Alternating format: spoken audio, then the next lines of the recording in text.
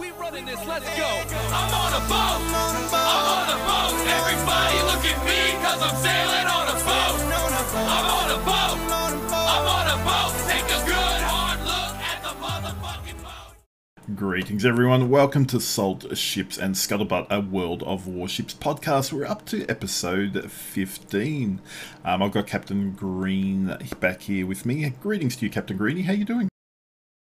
I am doing wonderful. I had a wonderful day today of 10 hours of yard work that was supposed to be 2 hours of yard work. It was incredible. So, lovely day for me. How did you get to be so slack in the yard that a 2-hour job turned into 10 hours? It was, so I'm in school right now.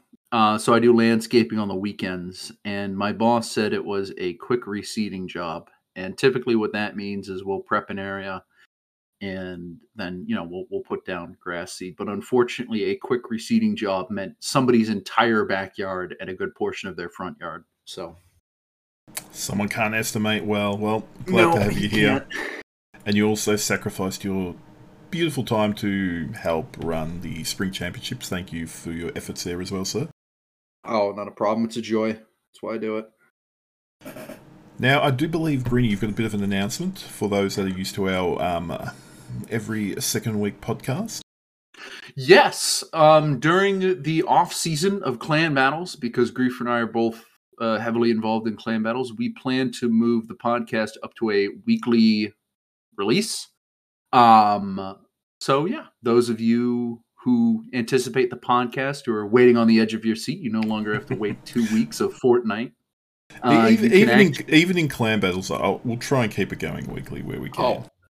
Oh, definitely. I have underlings that I can make do a lot of the clan battles things, but yeah. So we're gonna ramp up production here, which is good. That is awesome, and we are joined by a special guest this week. Greetings to our special guest, Askards. How are you doing, sir? Hello. I am tired and slightly inebriated. Because after our cast, we went to go play a little ping pong. So I had myself a Jaeger bomb, and on the way here, I figured, I only had the Jaeger bomb because I wanted to make sure I could drive safely.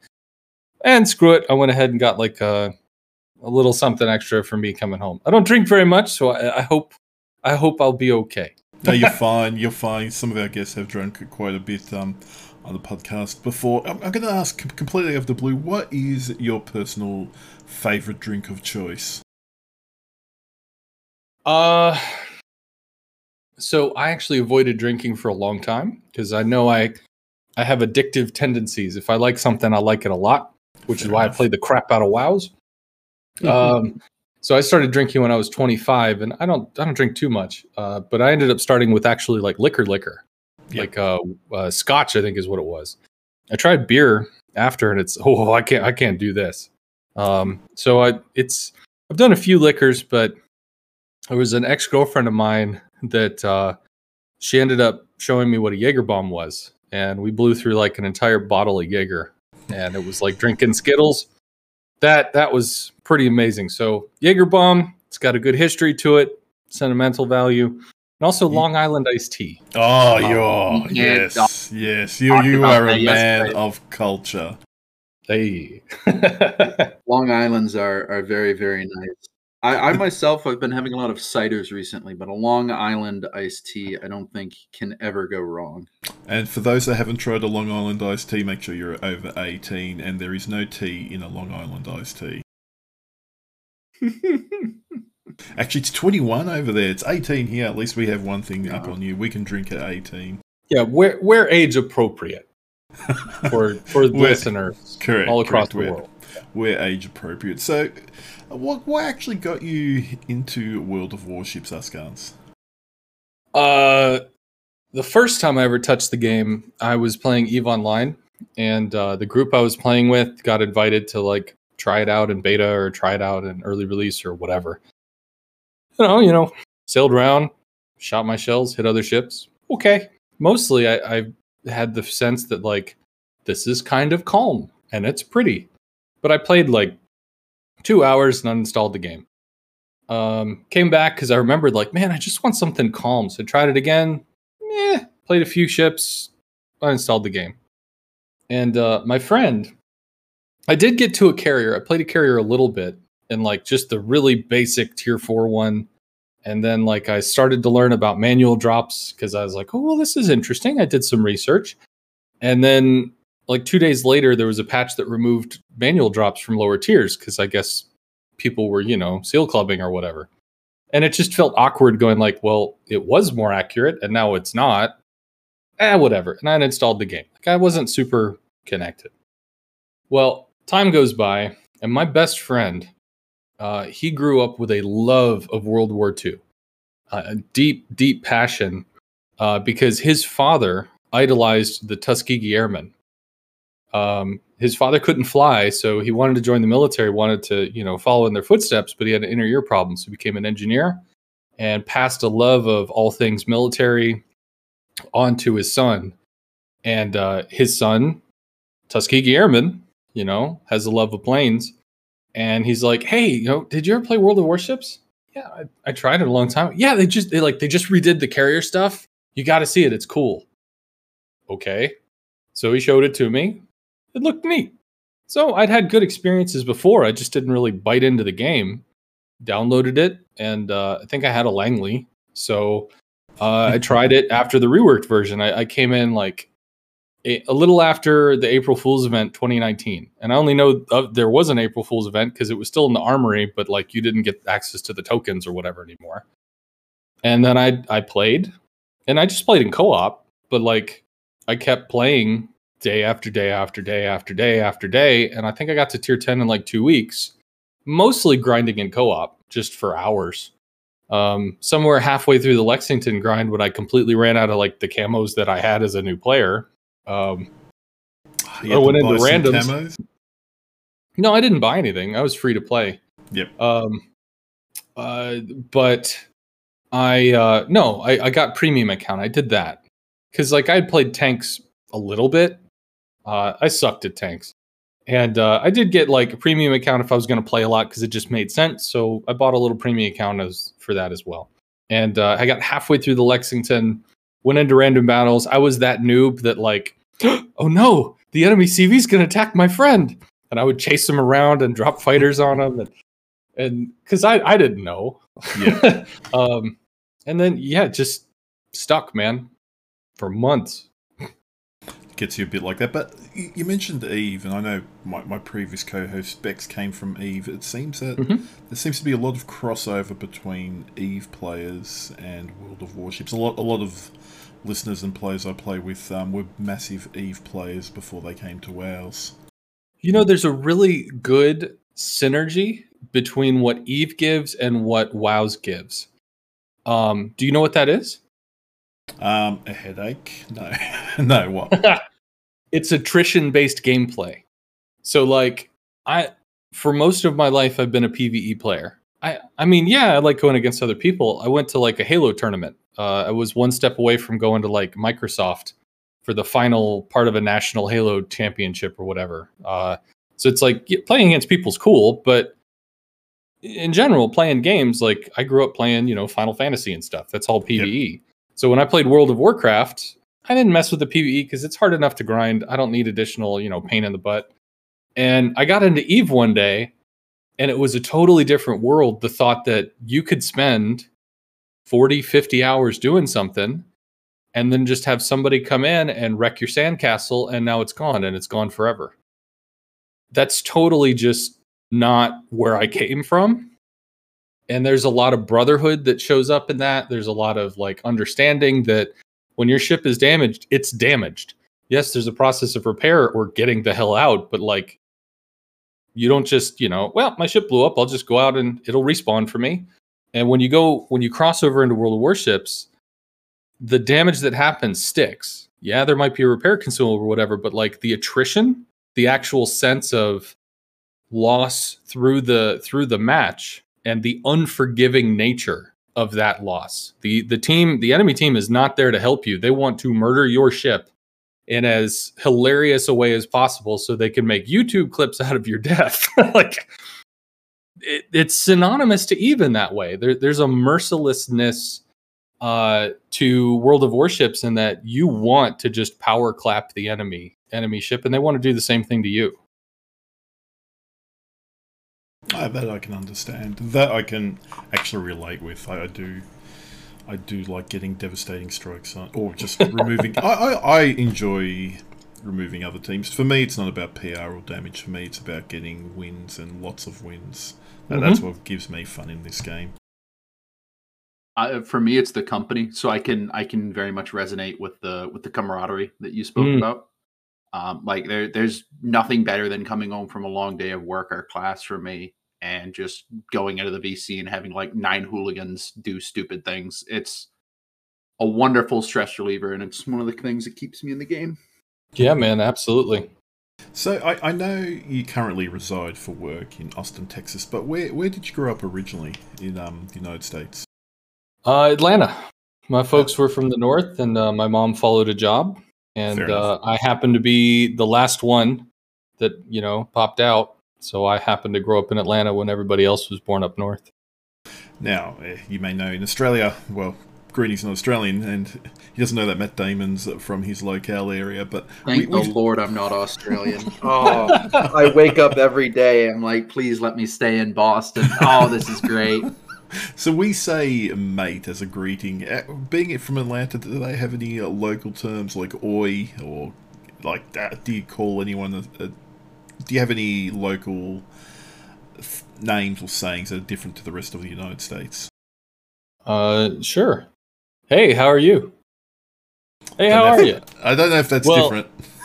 No, you'd say that, but it actually is. So 2 things, and this is, again, I don't want to take all your time. I mean, I'm your guest, so you can always tell me to shut up. But 2 things. One is a personal thing, and then the other was like an observation. So for me, personal thing, I have autism. I have Asperger's. Yep. So like there's some stuff that, man, just like right over my head. And it always weirded me out as a kid. People would ask like, how are you? And then they wouldn't actually want to hear how you were. They didn't care. They just wanted you to tell them good and ask them the same thing. How are you? And they could say good. And we could all move on with our lives because nobody cared. So it was bizarre in that sense. And then I got into a French class that was talking about, there was a tourist that came to the US and somebody said like, hey, how are you? And the tourist was, oh, this is so nice. That's so great of you to ask. And they stopped and they were going to talk about their day as the person just kept walking. And they felt insulted. So it's like, okay, well, I'm not crazy. This saying doesn't make sense. Why are you asking if you don't give a shit? Well, when you go to other places like Boston or New York or actually, honest to God, Austin, Texas, when you walk by somebody, there's other places where you don't say shit. It's like going into the restroom, as a guy, you don't make eye contact. You wait in the line while you look at the wall, or then you go over and you just, you focus on the thing. And then the only time you can make eye contact is like if you're washing your hands and you're about to leave. But like you walk on the sidewalk in Austin, nobody wants to look you in the eye. They just want to kind of like look vaguely off into space and pretend that, you're not there. Whereas in the South, or at least in Atlanta, it occurred to me like the social dynamic of, hey, how are you? Is the equivalent of saying, I'm not a threat. Are you? And then the person responds, I'm not a threat. Are you? We're good. And then like you just move in peace. Whereas everywhere else, you just get this like this silent tension as you're walking and they're walking and they're getting closer and you don't want to look at each other, but you're not sure he's not going to stab it. Okay, cool. He's gone. Fuck this. And it's like, God, why don't you just say something like, not going to kill you. Oh, that's cool. And then you move on with life. Like you've diffused the tension right there. You're making my cities seem like it. We're all just automatas. We talk to each other. Yeah, no, I'd rather be Australian. I'd rather be Australian. At least we talk. I wouldn't. So, also, do you have any local foods or a recipe that's unique to Atlanta or your state that not many people would know about? Rice Krispies with milk. What? Wait a minute. Hold on. Yeah. I don't think this is a thing. No, it's well, it is actually a thing. There's Kellogg's Rice Krispies, and you can make them with milk. Or if you want the cheap version, you can get like the name brand, and it's called Crisp Rice or something. But the only reason I say that is my best friend. He has a deep and abiding love for food. He understands what spices mean. He watches the Food Network, and it's not some weird code. Although it is actually fantastic to watch some shows on the Food Network. Anyway, we lived together briefly when we were moving out. He had like nothing. So I had some Rice Krispies. So I made him a bowl of Rice Krispies. And he looked at me after eating some and this is not food. This is nutrient soup. So yeah, but it tastes good. I don't know if Rice Krispies is actual food or if it's like nutrient soup for androids. And I just happen to, that's my brand of fuel, like fuel or something. So there you go. That's my fair enough special Atlanta food. I think we've got Rice Krispies down here. Rename something else. Sorry, Greenie. So no, I just wanted to add. So I googled Rice Krispies and milk. The first thing that came up was can you microwave a Rice Krispie treat? So I think that there might be a disconnect here. Do you mean like eating Rice Krispies with? Wait, do you mean the bars or the cereal? No, I mean you pour the cereal in a bowl and then you pour in milk and you. I thought you meant the bars. Oh my goodness. Although my ex was Romanian and she boiled rice in milk. And that was like a breakfast food. Yeah, that's quite common in some Asian. It's like their porridge, and they'll add other meats and herbs. Or like oatmeal or something. I can kind of see that. Yeah, I didn't eat it, and she got mad.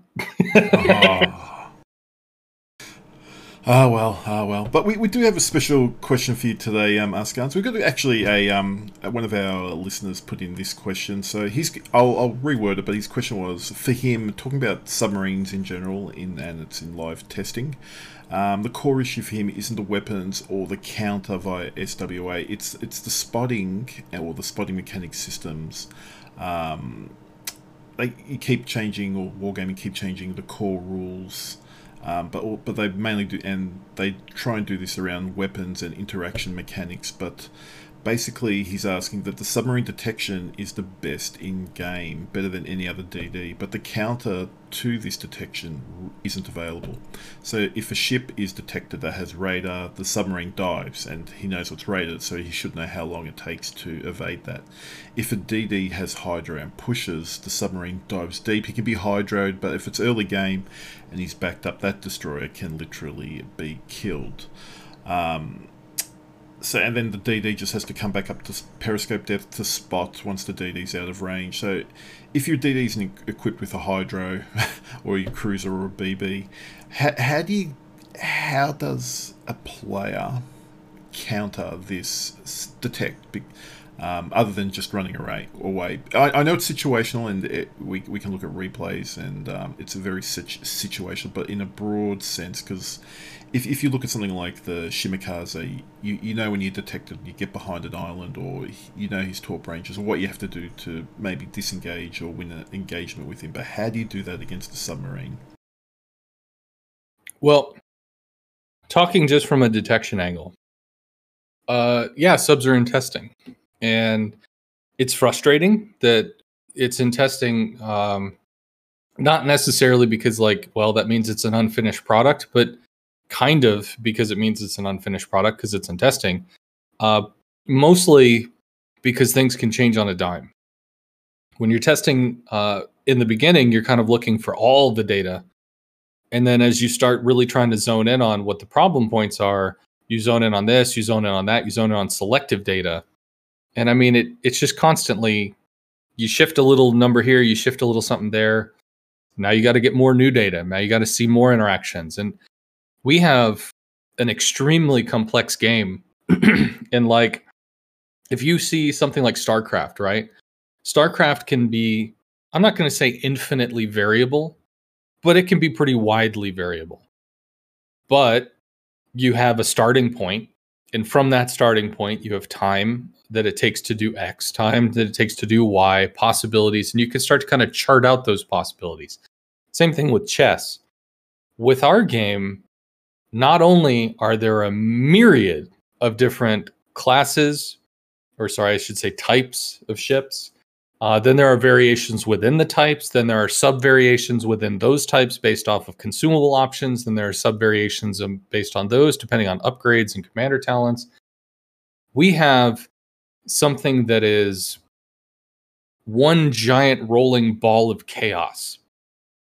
And, it started out probably fairly clean in terms of concept, but as more gets added and more gets added, just variation upon variation upon variation of type, you can find out, you have a rough approximation of what a cruiser is going to need to be statted for so that it works in the mix, and then you can tweak it until it's correct. You can have a rough approximation for battleships, etc.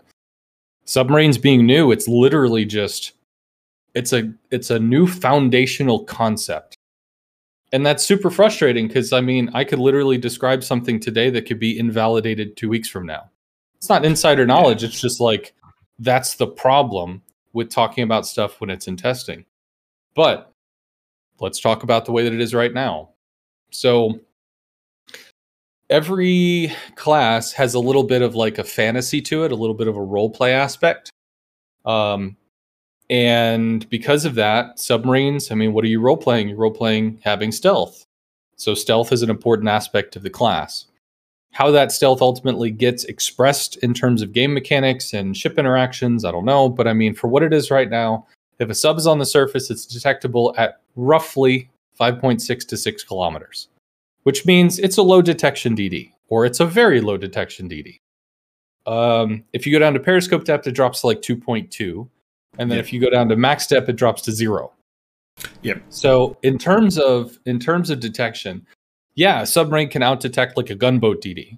DD has 7 kilometer detection. You've got a sub that's a 1 kilometer difference. You can spot him. He can't spot you unless he charges you or whatever. And if he charges you, just go to periscope depth, and you can keep him lit, and he's in big trouble because then he has to.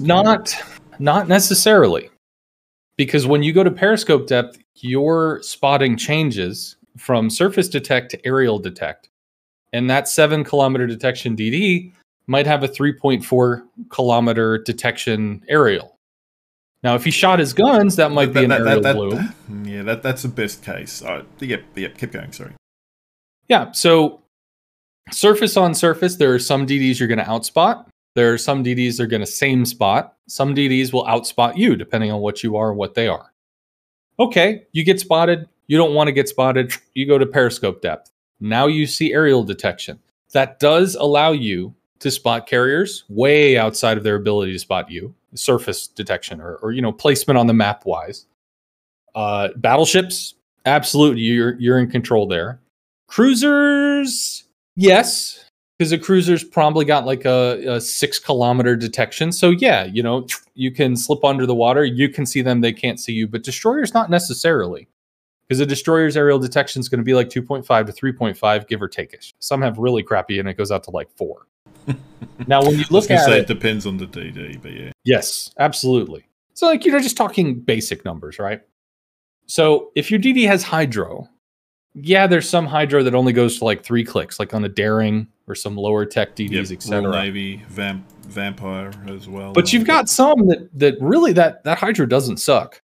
That hydro goes out to 4 clicks, 5 clicks, 6 clicks in the case of Z's 52, 6 clicks in the case of some cruisers that are high tier, which means that if the sub is, broops into the water and wants to spot you, air detection, say, you get within 3 kilometers of a DD with hydro, you might be able to spot them by their air detect.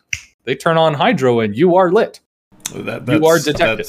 That's not beyond a doubt, but they can dip down to max depth, and then is the DD within 2 clicks of you or not? Yeah. And currently, subs are getting team spotting when they're at max depth, which is a relatively new innovation. I think it's a little powerful.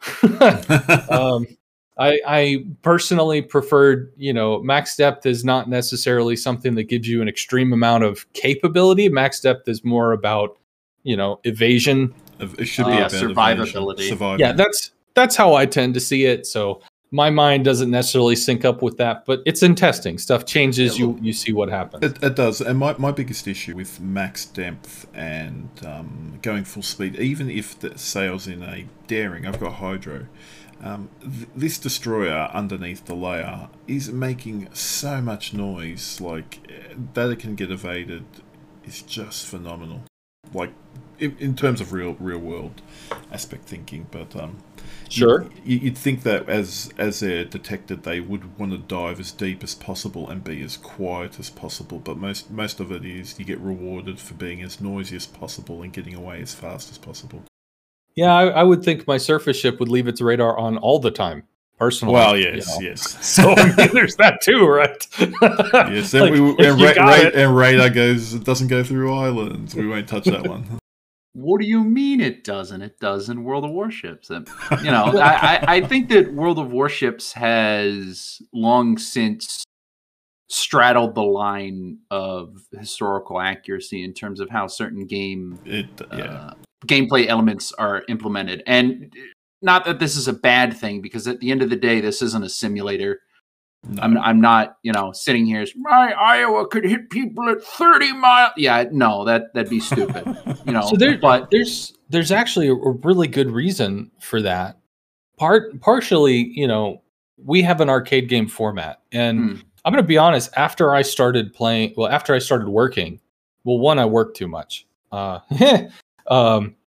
And then two, I mean, my head is literally in people, saying how much they dislike this or dislike that or love this or love that. Like, my head is living in World of Warships 7 days a week, many hours a day, that it would be nice to play something else. And yet I found that having a roughly 8 to 13 minute game that I can invest in, have an early, mid, and a late game, is really a great bite-sized experience that if I just want to do a thing, but I don't want to commit to a thing. And it turns out that the size of the experience in our game is spot on for something that's just I have a little time, I want to do something recreational, and maybe if I want to play again, I'll play again after. So I can totally I definitely get behind the format that the game's hitting. I just wanted to put it out there that there's a lot of people who believe that the game should be balanced along more historical lines in terms of both tech and ships. And I just wanted to, something that I've always championed, because I was the same way back when I played World of Tanks, and then I did freaking 9 years of World of Tanks, and sure. Towards the end of it, I learned that it's a lot more exactly what you said. It's an arcade setting. And I very much agree with you. I like the pace of the arcade setting, and I like the setting overall. There's nothing better than back when I was playing World of Tanks like nuts. I could boot up my laptop and I could do one game of World of Tanks, and that could be 5 minutes. Yep. Bada bing, bada boom. There we go. Yeah, and I'd still have as fun. So there are many games I at the moment, when I'm not streaming, I'm playing a game called Kingdom Come Deliverance. If you've ever not heard of that, give it a look-see. It's fun. But good game. It doesn't have save points. You have to have a special potion to save, or if you hit key milestones in the game, it will auto save for you, or quick interactions with key people. It's like old console games. Correct, or if you find a bed, there are beds everywhere. But you can save at any point by using one of these potions. But the thing is, it's not like you can fire this game up, go, I just want to explore here. It's like, say you're playing Witcher 3. You can quickly play for 10 minutes, save, and leave. But this one, you have to really put aside 30 minutes to an hour plus to really explore a little bit, do things, and then find an auto-save without you having to use one of your limited saves. And that is one of the nice things about World of Warships, as we said. You can get in for a game or two. You're having fun, you keep going, or if it's not fun for you or your time's up, you go do whatever you have to do. As you said, it's hit that time margin quite well. Just to circle back to the destroyer versus sub thing, because I did read Sapper's question in your brief, and it was fairly detailed, so I don't want him to feel like he was shortchanged. Major difference between sub versus DD. You got 6 kilometer detect versus 6 kilometer detect, and you're on the front line. You're both on the front line. You got a cruiser 2, 4, 5 kilometers behind you. They've got a cruiser 2, 4, 5 kilometers behind them.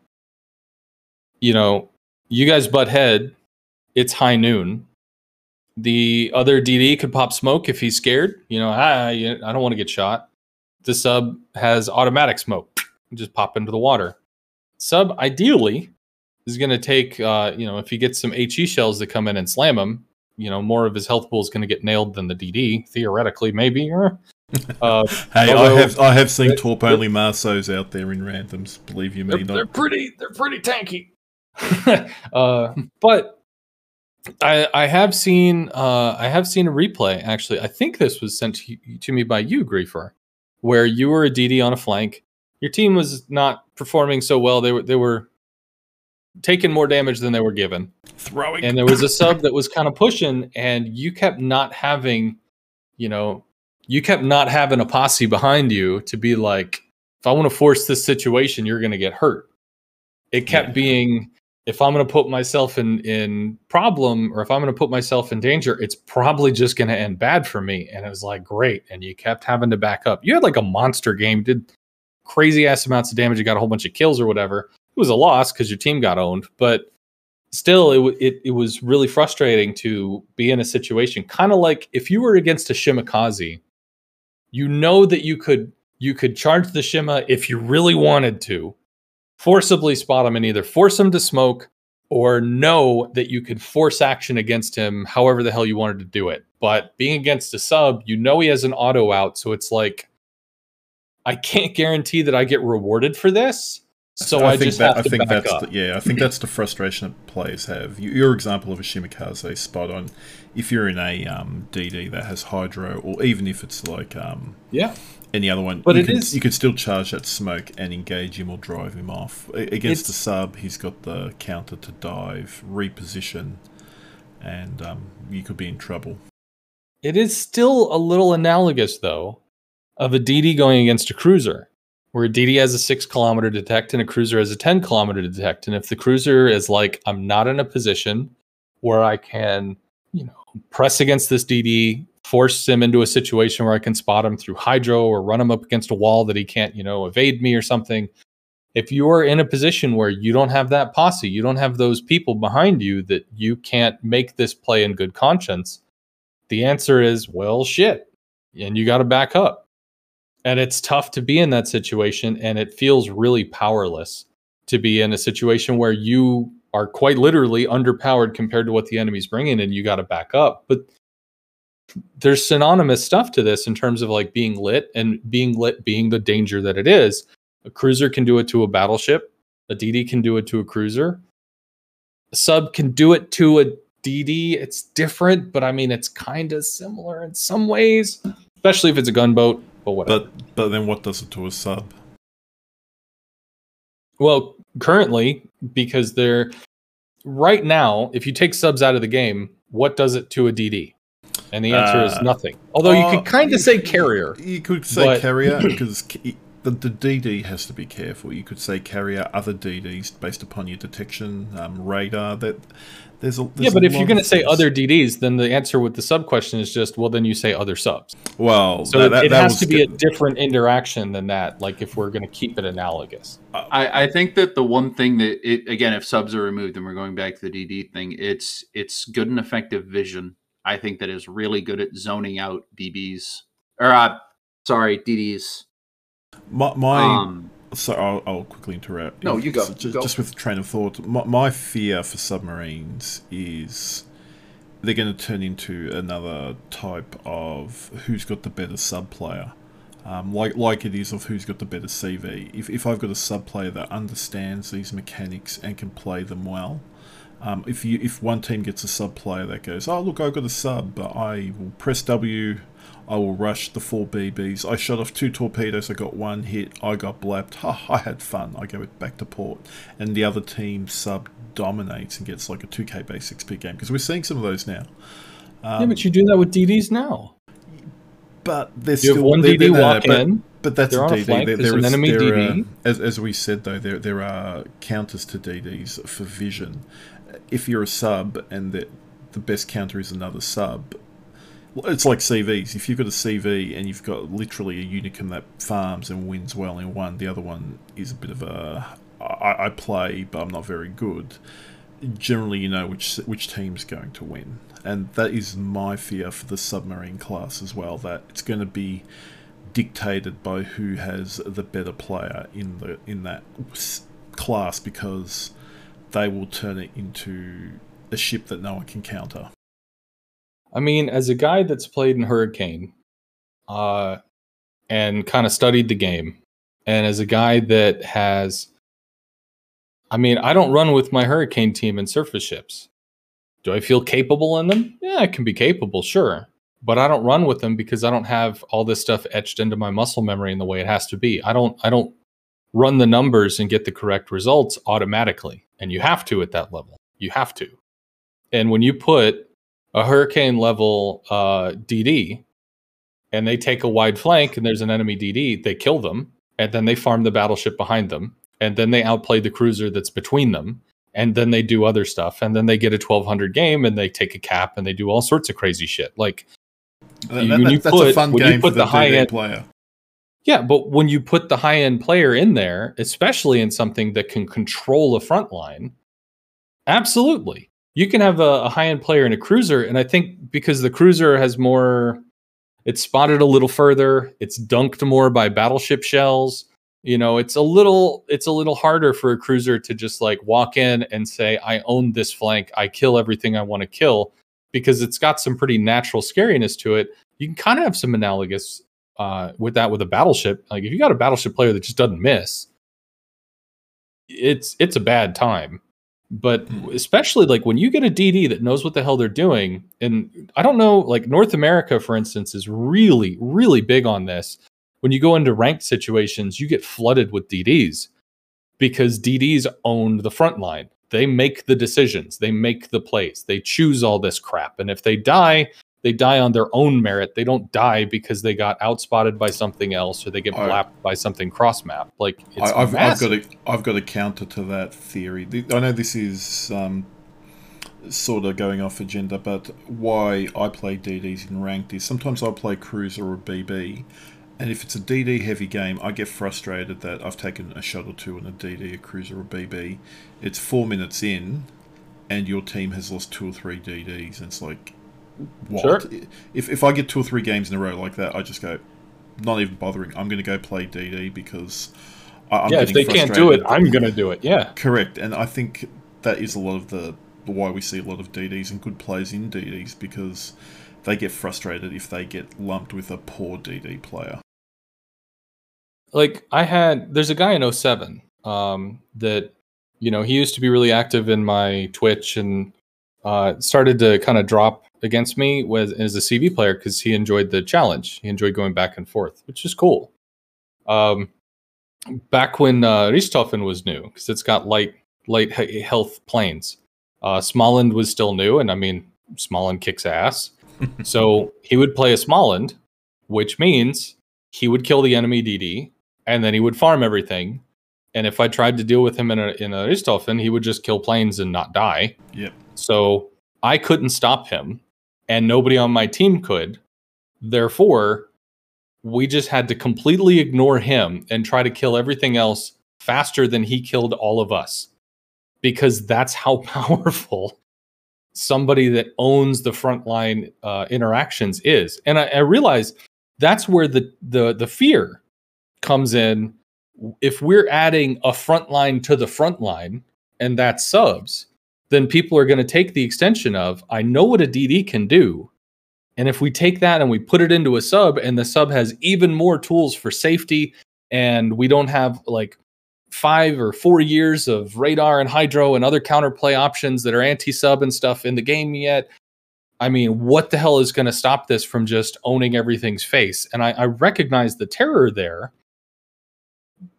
but it still takes the awareness of like recognizing why there's the terror there, and it's because DDs are extremely important. Just saying.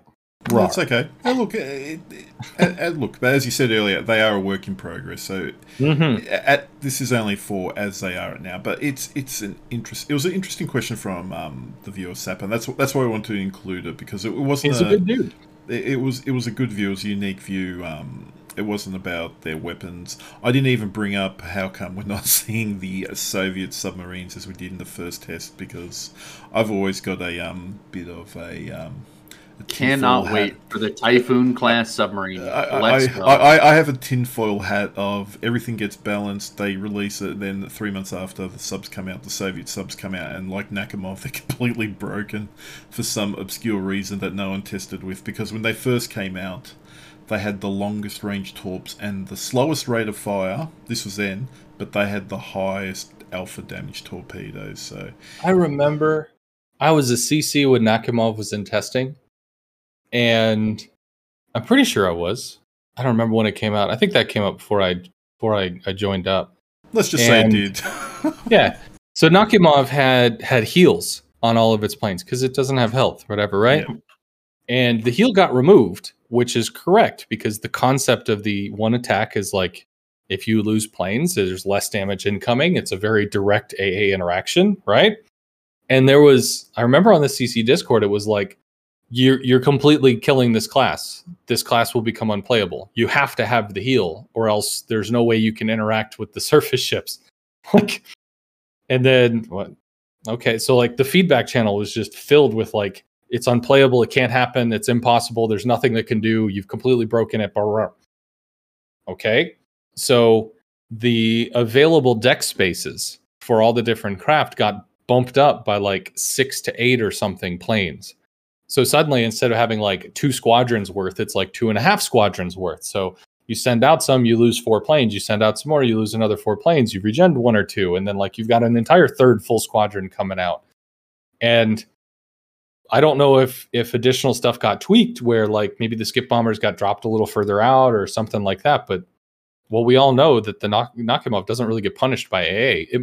The planes might eat flak on the way out, but they certainly don't get owned on the way in because they drop so darn far away. I wish I could share a lot of the NDA things that I've asked over the past, but because the NDA I can't. But I've got a personal bugbear with Nakhimov, and to all those Nakhimov players that listen in, apologies, but I have a real issue with that CV as a Griefer, can I tell you something quickly? Sure.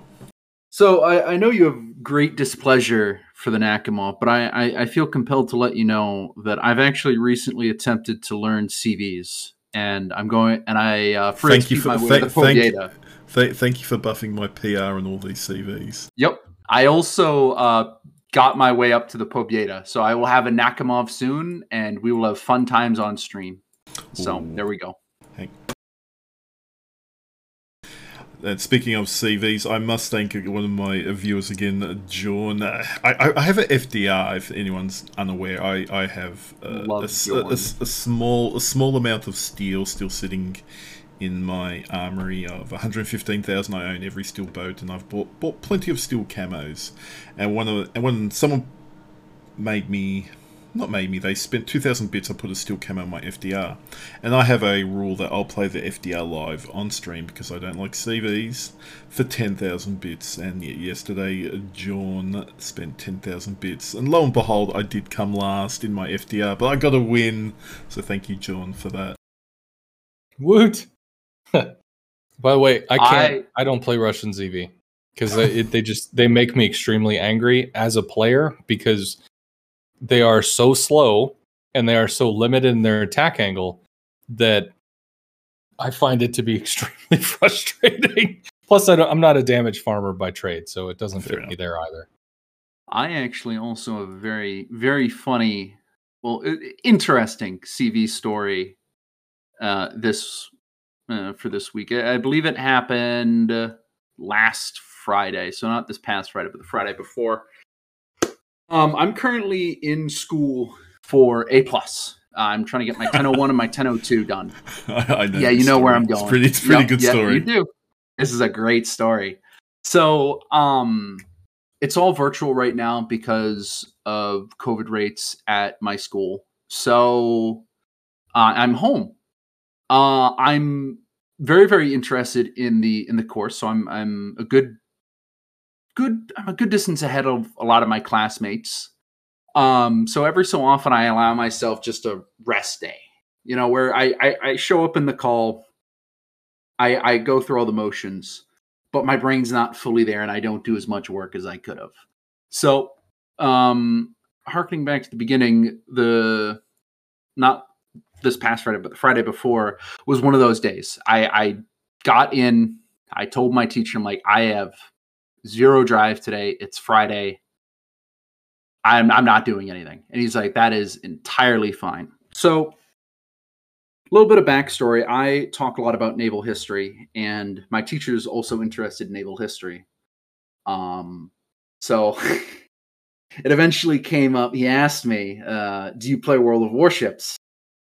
So I said, yes, I do. I gave him my name. He gave me his name, and we div occasionally. We'll hang out. Nothing. Obviously, we keep our relationship professional. We don't do all that much outside of school, but we interact around the game. And like I said, recently I've been learning CV. So I've been playing a lot of like Ark Royal. I've been playing Bairn. I've been doing Lowenheart, and I was doing Serov as well, because I don't want to thrust myself into the tier 10 pit, because I didn't think it was a good environment to learn in. So at the end of that Friday, my teacher pulled me aside at the end of the day, and I thought, I did something wrong. When you go through that checklist when you get called out. And my teacher pulled me aside, and he was like, oh, so, I know you said you weren't doing anything today and it was kind of a rest day. But I just need to ask, did you just kind of check out and play games? I was like, yeah, I told him I've been learning CVs. And he goes, okay, that's good. Do me a favor, though. You might want to try and find another class to play, because you're not good at CVs. Because he had pulled up my WoW's number page. So I got stat shamed by my teacher. Ooh.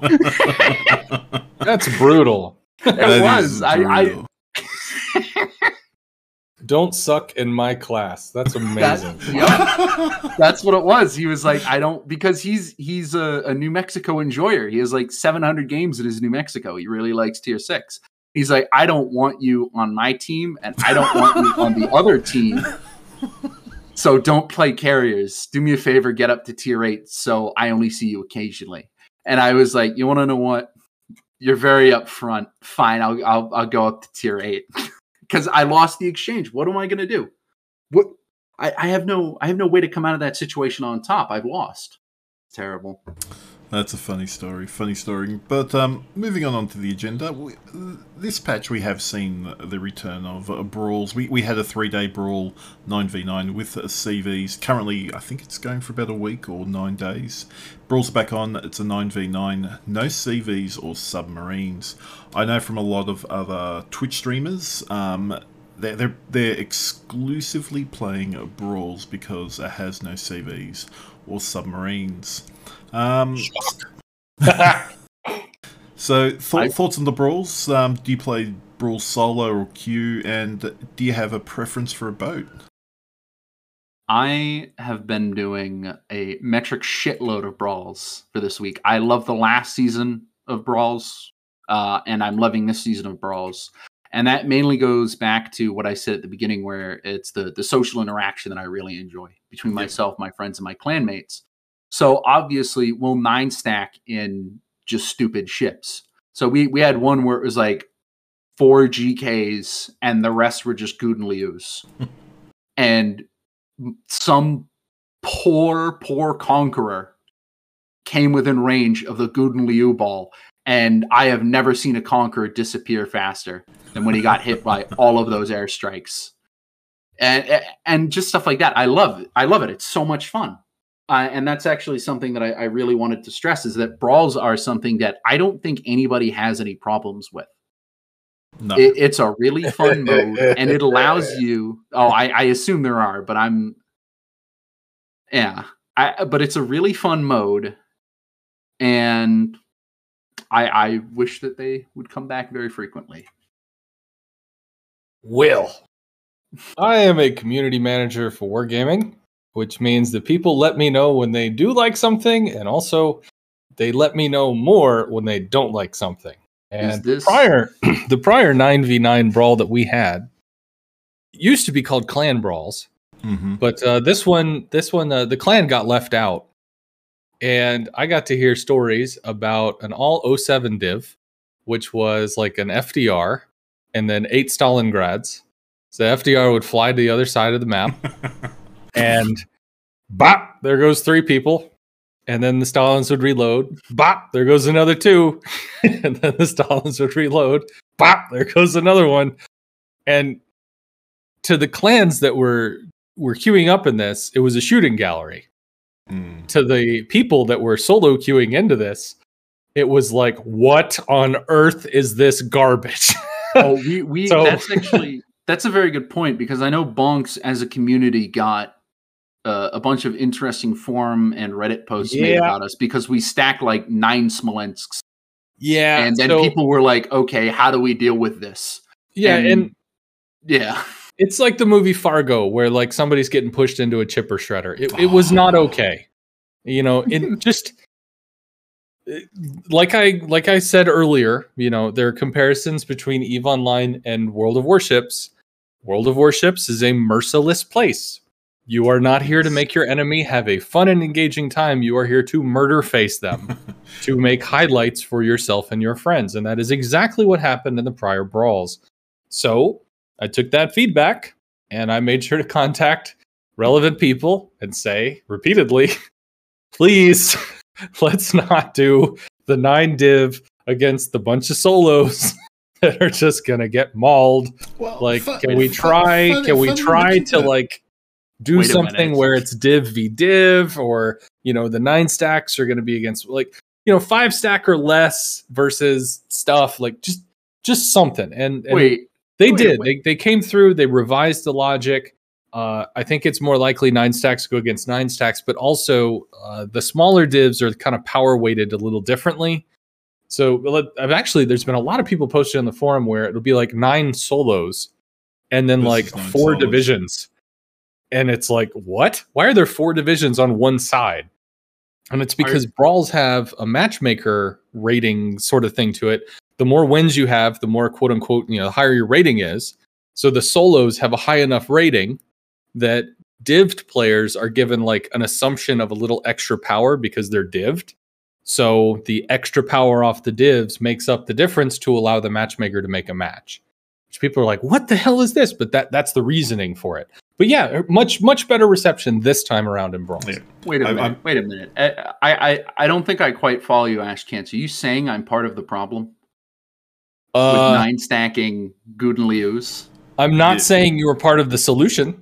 That is saying I'm part of the problem. Well, I must say, us, my fellow clan. You were the solution to the conqueror. We came up with something a little bit more diverse. We did a 9-man clan div, but we took on at least national flavours where we took out 4 Bourgogners and Henri and maybe 3 Klebers and a Marceau. And my biggest complaint is when you finish a game and you may have wiped a div of 9 or 9 solo players and you go back to port, it's like, you have been reported 6 times. That has to go from Brawls. I have actually lost more karma playing the first iteration of Brawls than I think in any time period playing WoWs. And that wasn't due to the Smolensks. That was a friend and myself got intoxicated, and we 4-stacked Khabarosks. And this is the first one. Again, there were CVs. So what we would do is we'd try and help our team, or we'd have a majority members of the team members in our division. We would kill everybody, and then the Khabarosks had to ram the CV. And if they were unable to pull that off, they had to take a shot. So I don't remember. Bumper boats is what you did. I woke up upstairs on the couch, and I don't even remember going up there. So I don't know how I got here. Yeah, that's kind of hilarious though. Bumper boats, yeah, sure. Oh, it was incredible. I must say, like, overall, I think the maps are okay for these brawls. At least there is no two brothers.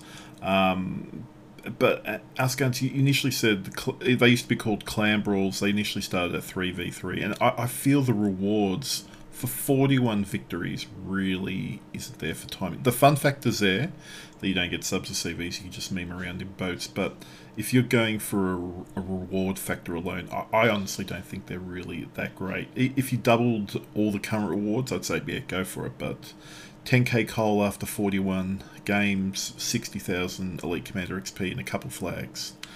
I thought that was pretty low. So, two things about that. Clan Brawls back in the day were like legit, 7v7, 9v9, 12v12, whatever. Like that, it was large. And then they went to the smaller brawl format with 3s and 2s and 1s and 4s. And, but so this is something that as a community manager, I've had to learn. So this is, illuminating a little more behind the curtain. What do I do? For me, I mostly focus on forums, behavioral concepting, feedback relay, basically temperature checks, mood stuff, being yelled at. I do that a lot. But part of a community manager and also the producers that we work with in our office and also exist in other offices is that we'll create events, to fill little gaps, because you'll have a main overarching event for the update and people will do it and they got some downtime. And one of the things that's fascinating, and I'm going to relay, forgive me, I talk a lot, so you can always edit the crap out of me. But there was a study done on kids back when you could do studies on kids, because that was a thing, If only they did studies on Greenie. I'd scare the scientists. It'd be like Jurassic Park, except with me just screaming in a cage and probably inebriated. So they had like little kids, I don't know, 3 years old or something, right? And they just give them a piece of paper and some crayons, and they'd say, "Can you draw me a picture?" And then the kids would draw pictures. "Oh, that's so nice. Can you draw me another one?" And they would do this until the kids stopped wanting to draw pictures, because everybody's got a limit, right? And they, notated how many pictures did the kids draw. And then they had another group of kids where they said, if you give me a picture, I'll give you a quarter.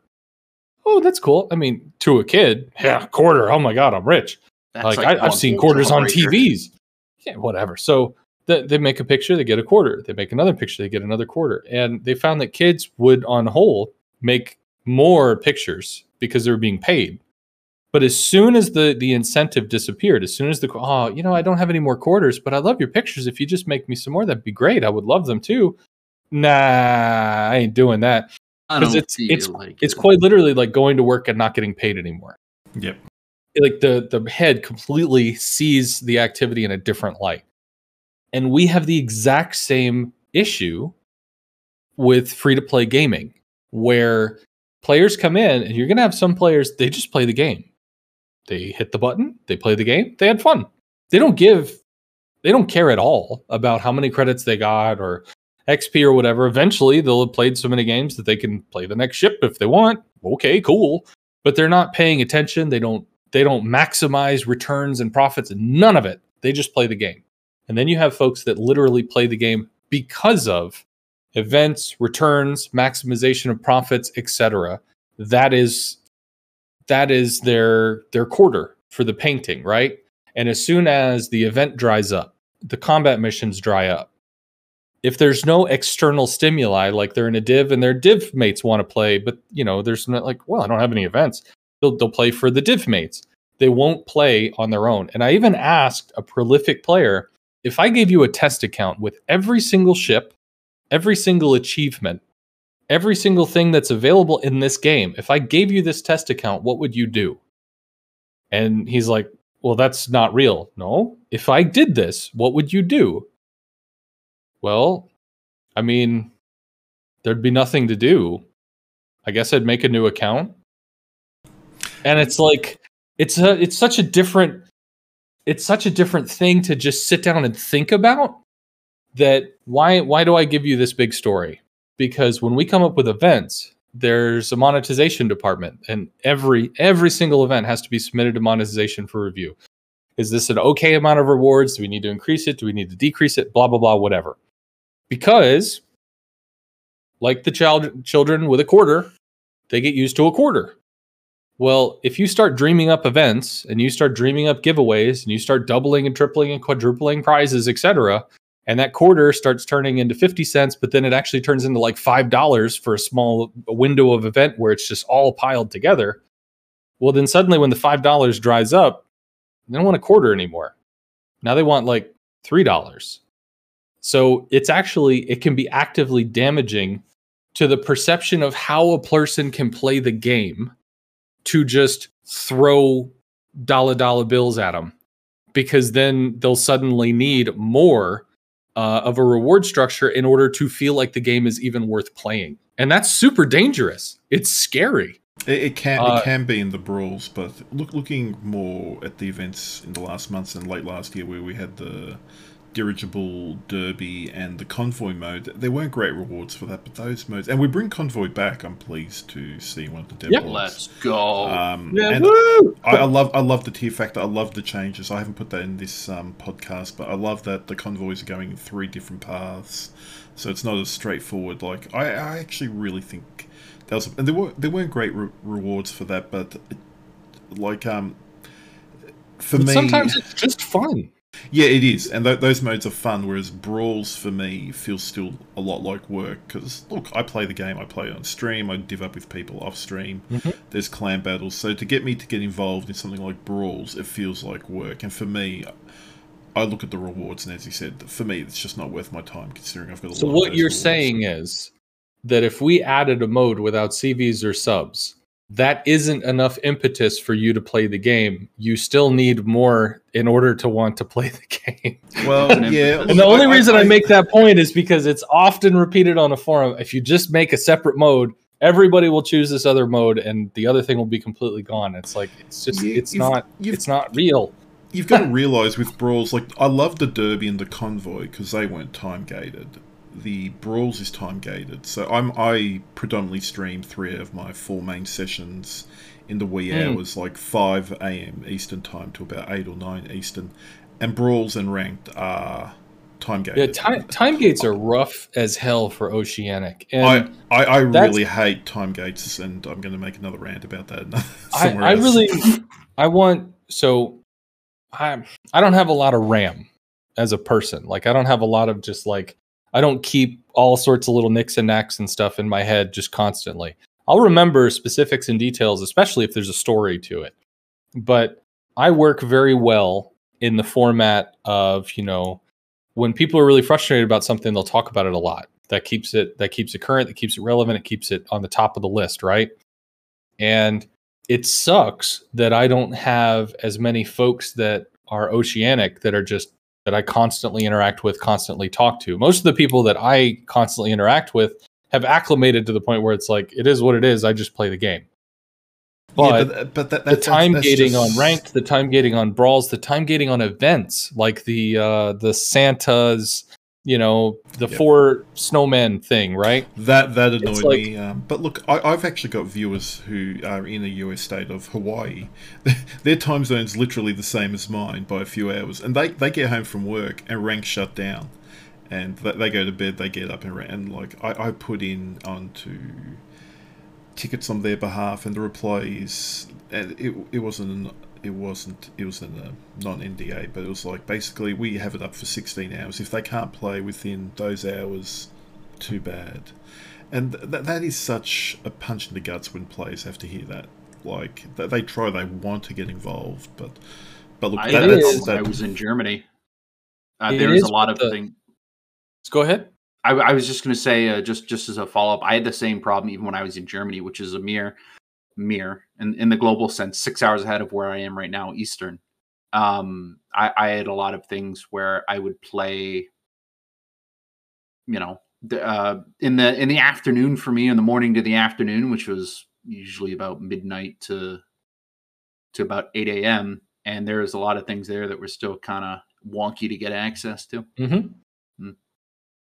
Like our server at peak, and I mean, I'm speaking for North America because that's my server. Yep. Our server at peak is like 13 to 16K people, which is a lot of people.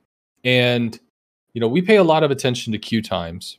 and try to keep it so that when you hit the button, you get into a match in a pretty good way. And there are queue relaxations that happen after X amount of time. I think it's 2 or 3 minutes that it kind of softens the queue, and then if you hit 5, for instance, it'll queue dump.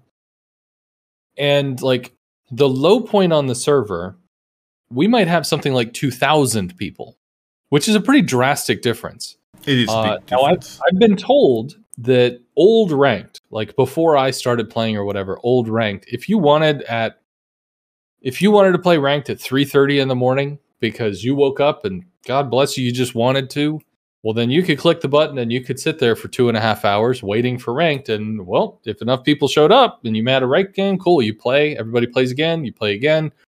So if people want to wait, you can do that.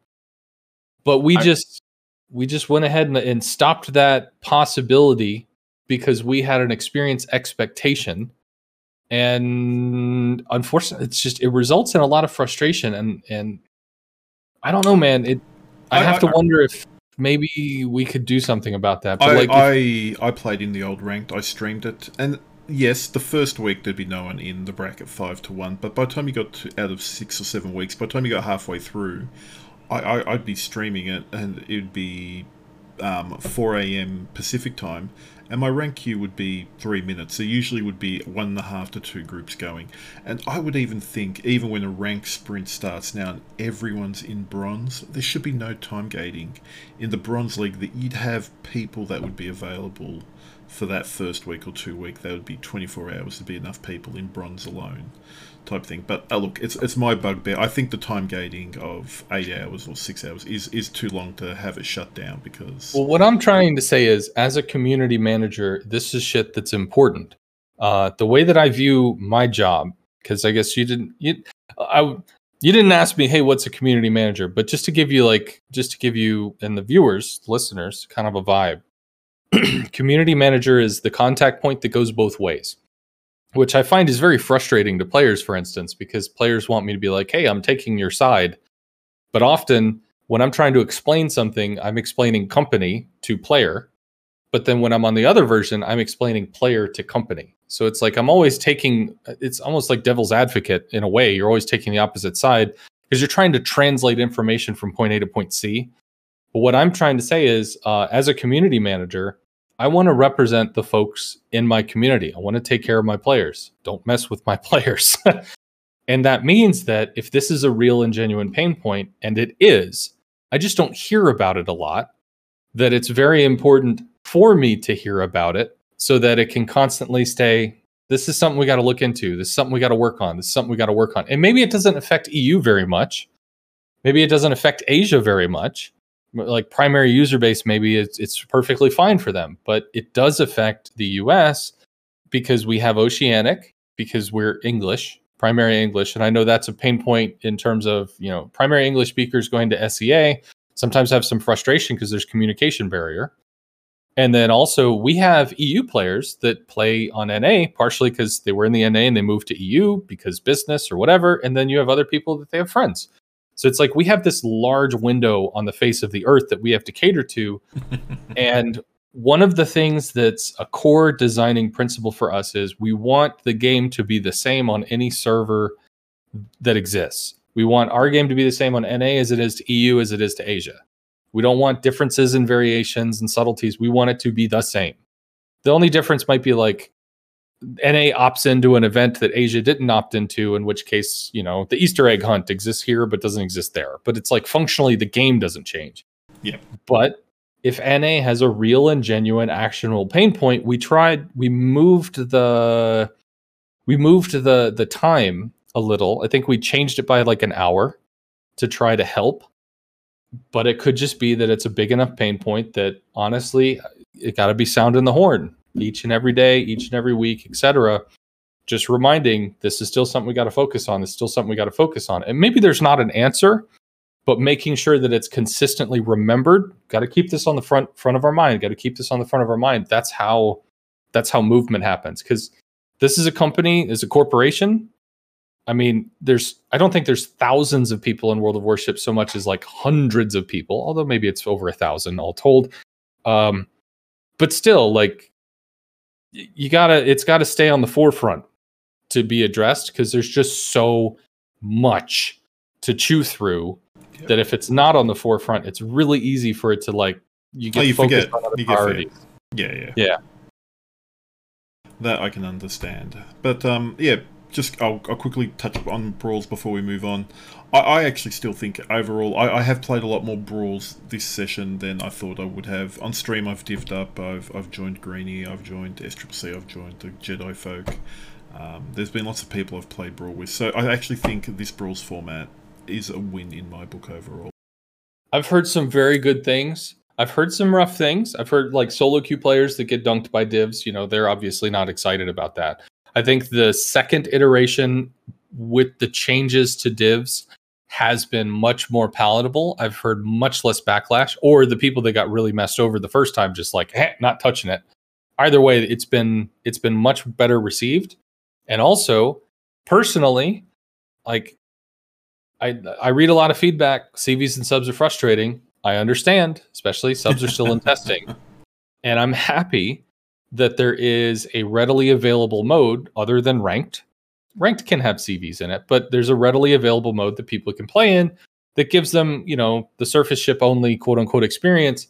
Although it's not technically true randoms in the sense that, well, one, it's not random because there's skill-based matchmaking with the win thing. And then two, the ship matching is like weird voodoo. 4 destroyers on the left, 1 destroyer on the right. Woo, you know. Yeah, but I don't mind that aspect. Look, this is one thing. Like, the game's an arcade, yes, and it tries to be fair. But look, you could have a battle where you have in real life. Yeah, it's real life. Can't use that as a comparison. But no one's going to go out into a naval battle and go, it's not fair, you've got 12 ships and I've only got 4 as you attack me. Like, sometimes it's more of a challenge if the other team's got if you've got 2 BBs, more DDs or more cruisers. You're giving up some hit points, but you've got some other versatility. You might have HE spam or a nose tanking, a Moskva that can wreck a battleship. It's up to the player's skill to make that difference. Ideally, each of our ships are balanced to the tier. So a tier 10 ship should be roughly equal in terms of mattering to a tier 10 battleship, should be roughly in terms of like mattering to a tier 10 DD. Obviously, the way they play, the way the influence rolls out in a match, completely different, you know, depending on what you're doing and what the situation is. Yep. But in terms of like power level, we would really like when a player joins the game, they're expected to show up and be a player, not show up and be the god player or be the terrible, like the little thing. Like, you show up and you have a player worth of ability to go forth and do player stuff in. But in terms of your like people complaining about feeling, oh, well, this doesn't feel fair. They do. It's a thing. I'll leave it there. But look, I'll bring up something that we're running across, or not we, but Wargaming's running across all 3 of the main servers. We've got the Spring Championships. It's being held at NA, EU, and the SEA server clusters. It's a lot. It's good to see a competitive mode again. This is my feedback. I've obviously through my stream, and I think I'm now in over 260 Discords. Believe it or not, there were a lot of clans on NA that did not even know this event was being held, and they did not even sign up. Not talking about my clan, but I'm talking about other clans that historically have signed up. They were unaware, and it wasn't the main page, but the feedback I had was they didn't get an in-game message, and previously to COTS, they used to get an in-game message. And I know this isn't COTS, but I think we saw it on NA. We didn't last time on COTS. We had over 100 teams, but this time we only saw about 60 to start off. Mm-hmm. In NA, yeah. Yeah, was it lower across the board, or was it pretty consistent? Or if you're not allowed to answer, that's fair enough. I mean, you could tell by how many people played, because I think they just take whoever comes. Yeah. I think EU had more folks than we did, and they had, I think, 60. And because of that, we didn't have a first weekend that kind of like weeds out people. Yes. We just went directly into like group stages and then playoffs, which is this weekend.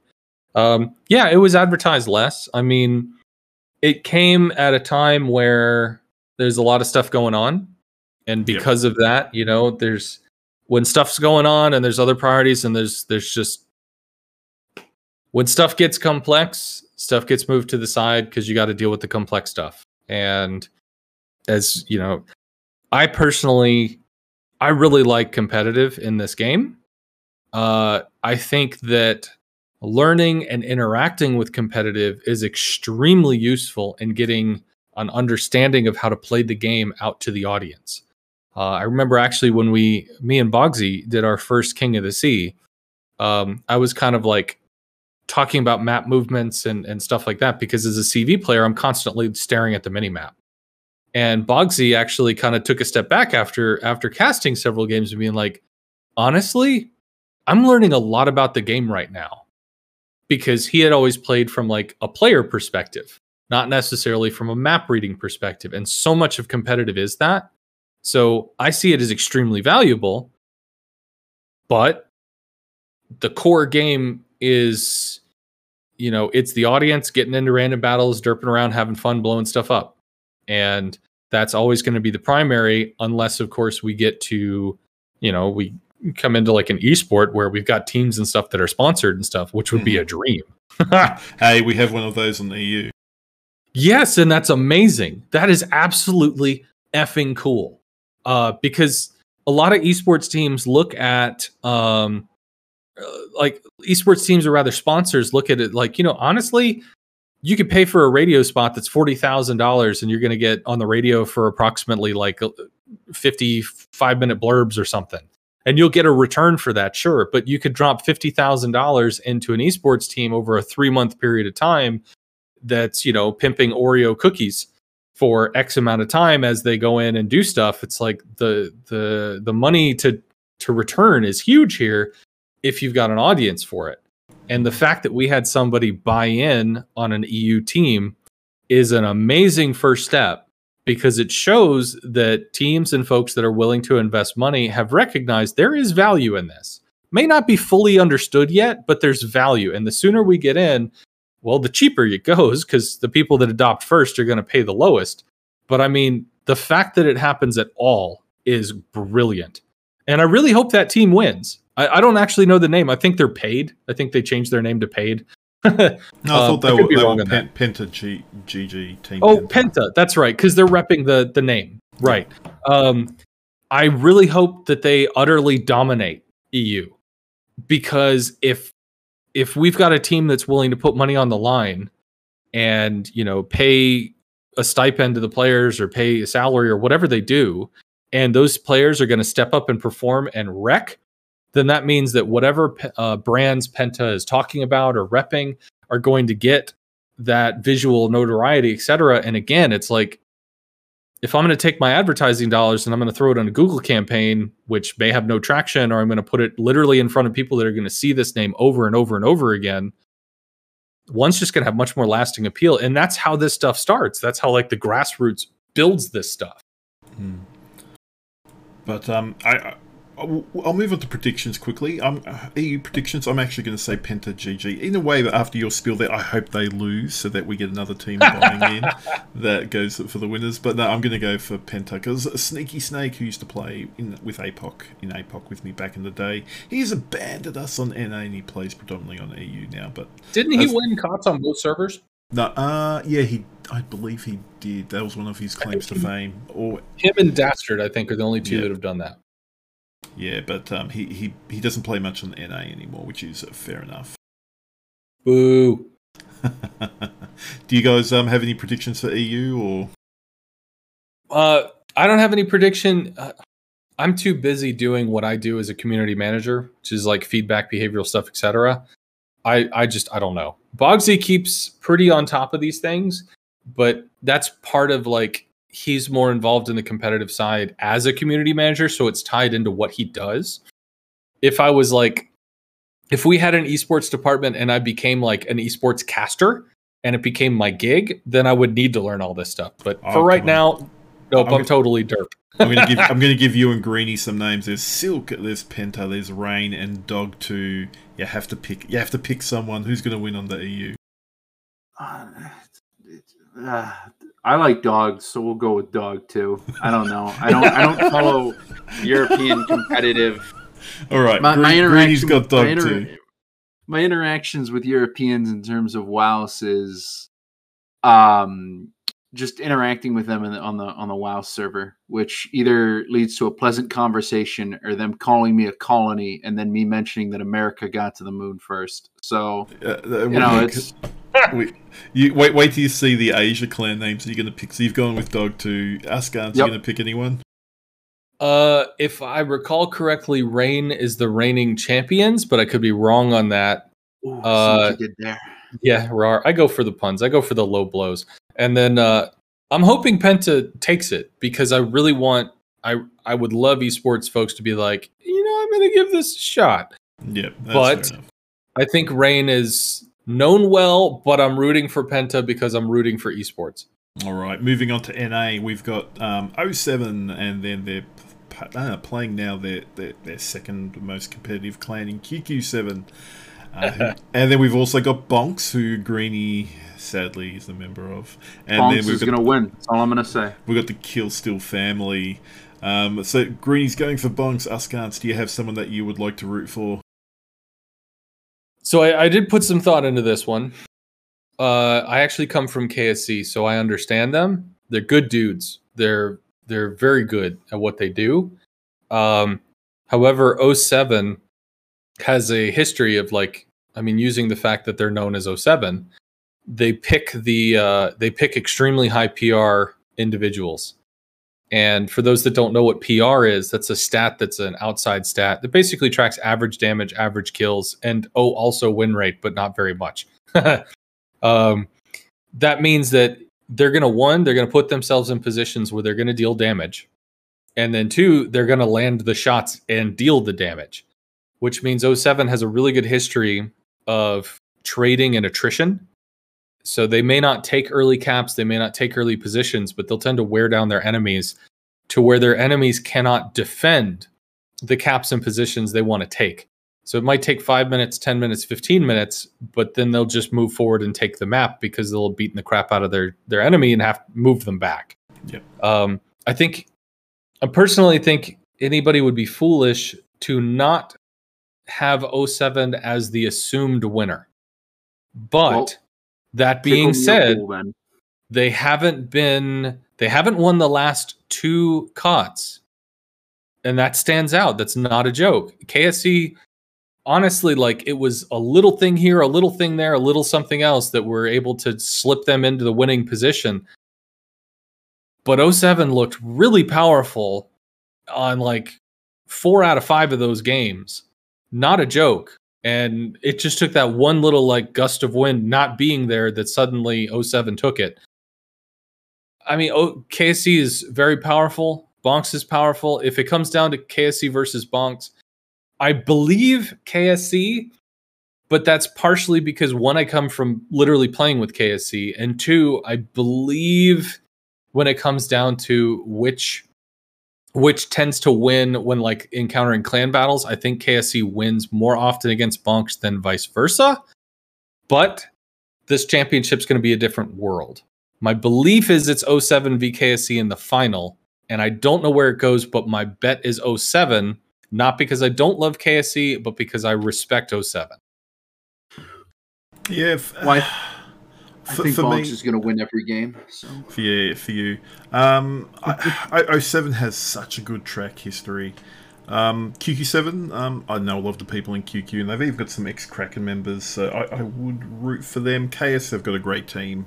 Last time was a heroic effort to come up through the winners bracket, then the losers bracket, and then just that amount of time that they had to do to put in to win it. Yeah, it was 17 games in a row. It was a heroic effort, but it was huge. I'm actually going to side with Greeny, and I'm going to go with Bonks. Just Whoa! Do you know why? Bonks is one of these teams. Bonks is one of these teams that they do weird crap. They do it off the cuff, off the wall type thing that.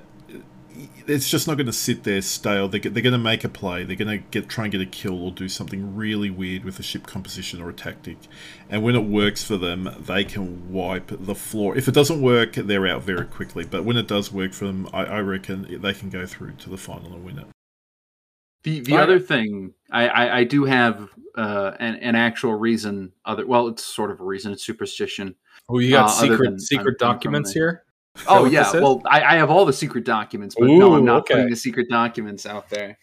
No, what the main reason that a big common joke internally is I don't know if you've ever had the pleasure of interacting with Addison, but he is a wonderful individual that scientists aren't quite sure how he works. Because like there's been a lot of times apparently during Brawls and clan battle season where Addison is either physically injured or put into a very, very stressful situation. And instead of caving, he seems to do a lot better than expected. And Addison is in one of those swings. So I think that Bonks is going to come out roaring. There's a lot of internals talk going on now. I do think that Bonks is going to come out roaring. Obviously, KSC and 07 are still going to be contenders in all seriousness. You can't, nothing set in stone. That's what I really like about these finals. You have the creme de la creme, you have the best of the best. So I don't want people to think that I don't think 07 has talented players, and I certainly don't want people to think that I think that KSC or any of the other clans that happen to make it have bad players. He thinks this. He thinks this. Well, yeah, but I have to be nice on the podcast. Oh, wait a minute. Oh, wait a minute. The outside thought came, or the inside thought. Oh no. Now, who did Bonks play against today? Because I think we casted one of the games, but I mean, I can't remember off the top of my head. But who did Bonks play today? It was one line, and give me. I've got no. You've got one line, and you beat NACL XPN 2-zip. XPN. Right. Okay. Yeah, XPN were solid. XPN had one, maybe two mistakes. Both of them were kind of early, and it was steamrolled off of, which is good to hear. It's good to see because Bonks had some solid positioning, solid concepts, and solid movement on exploiting weaknesses. So that was good. That's definitely indicative of thumbs up. What was the second match? Because we did not cast that one. They had Bonks versus One Line, which is the old 5D split, and they won that 2-zip. Okay, I don't know One Line. I know 5D sort of, just because I know them from like Hurricane clan battles and stuff. Yeah. But this was the old main 5D group. They split off and they created a new clan called One Line. Okay. Well, all right. Well, if they 2-0'd them as well, I obviously didn't see it, so I don't know how to comment on it. But yeah, I don't know, possibilities, man. KSC could get dunked by Bonks. It's very possible. KSC tends to get a little too in their own head, and if Bonks does come through with some surprise situation, just hey, didn't expect that, or one broadside that comes in that just connects nastier than it should, it is very possible that disrupts kind of a pre-established strategy or a pre-established movement pattern or something like that. Yeah, definitely. Could happen. I think that's a very good point, because a lot of these, when you get to these higher skill levels of play in both WSC, COTS, clan battles, there's a lot of times where you can look back as a team and go, okay, this is where everything went south. When this player did this, when they did X when they should have done Y, and so on and so forth, which is why I think that what makes or breaks a team this late in the game is how they are in response to events such as that. Losing a DD in an early bad trade, or somebody gets farmed out or something. How a clan responds to that makes or breaks them. Because obviously, if you have a well-established plan and everybody knows it and can execute it very well, and the game transpires the way that your plan is built around, that is still a very kind of good way to go about it. But when you get up to at the lower leagues, but when you get up here, it's a lot more it's a lot less rigid. It's a lot more flowing, which I for one, really appreciate watching. And look, we will be seeing a games of 5, which I would have loved to have seen from the quarterfinals, but I do understand in terms of casting and time, it may not be workable. But I'm glad to see, at least for the semis, we're going to see games of 5. So someone at least has to get to 3 victories to proceed. Yeah, we're going to be doing that tomorrow. I think on the stream today we had some sound issues because we were doing it in a different. We spent a lot of time on Friday setting up the sound, trying to make sure that it was clean on both ends, etc. And then in the middle of the cast today, we got notified that we had to send our audio to a different source to have it returned in a different way, and then that caused a delay. And then we were using a substandard mic to do it. And it was just like, it was an interesting ball of cats. It sounded like the person was talking through a sock underwater, and it would dip and dive out. How do you know what that sounds like? Well, I'm in Australia. Everything is underwater down here. Apparently. But could you hear us, me and Bogsy? Could you hear us? You would drop in and out at times. It was really, It wasn't great quality for the. Wow, the replays were nice in the bottom left corner, but the sound overall was pretty poor.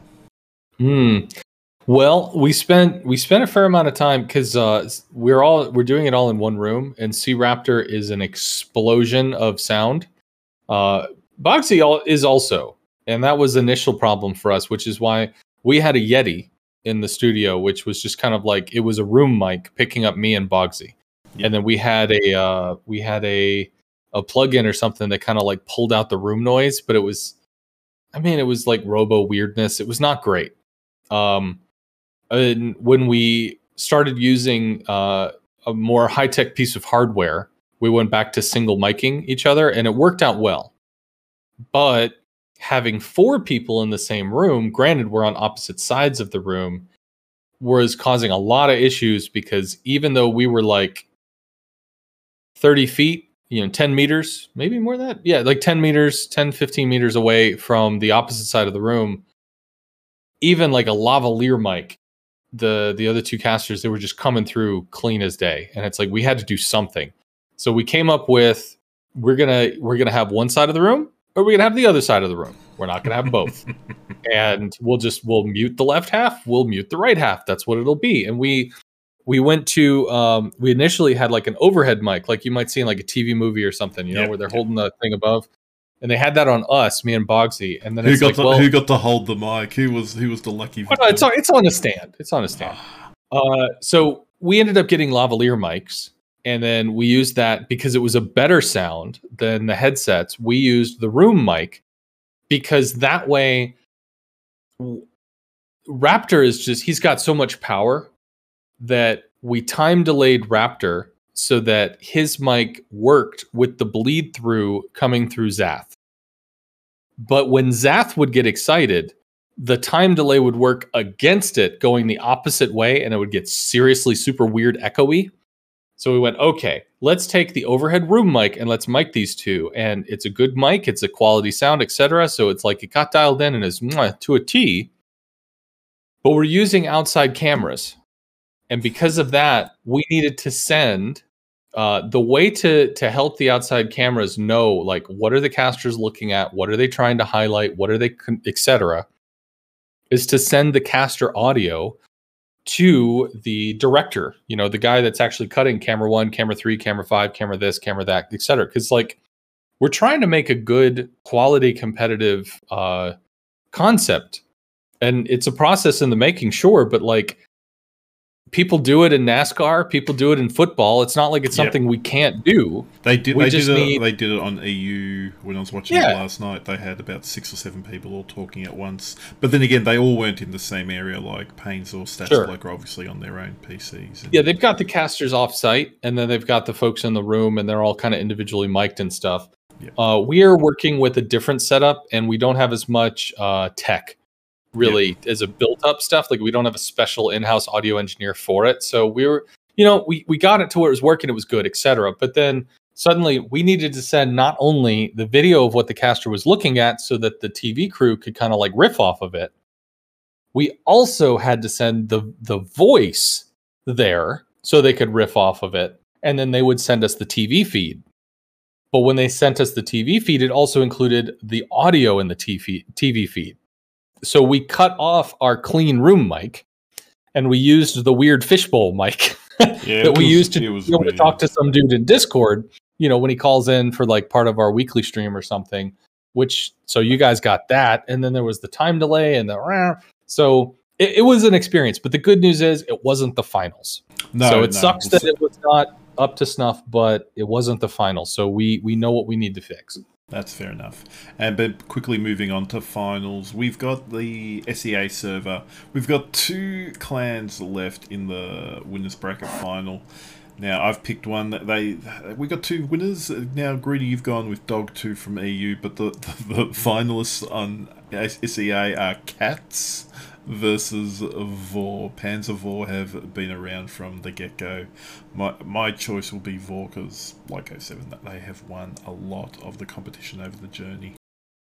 I am a massive history nut, and I specialize in armored warfare. And Panzer Vor, I'm gonna assume is something anime related, at least in the context of the clan. But yeah, so I'll go with them. I'm a dog person. I don't like cats. They don't like me. Highly technical choosing there. I have heard of Vor, therefore I assume Vor is a name that I needed to have heard and should be respecting. I would assume Vor will do well. Yes.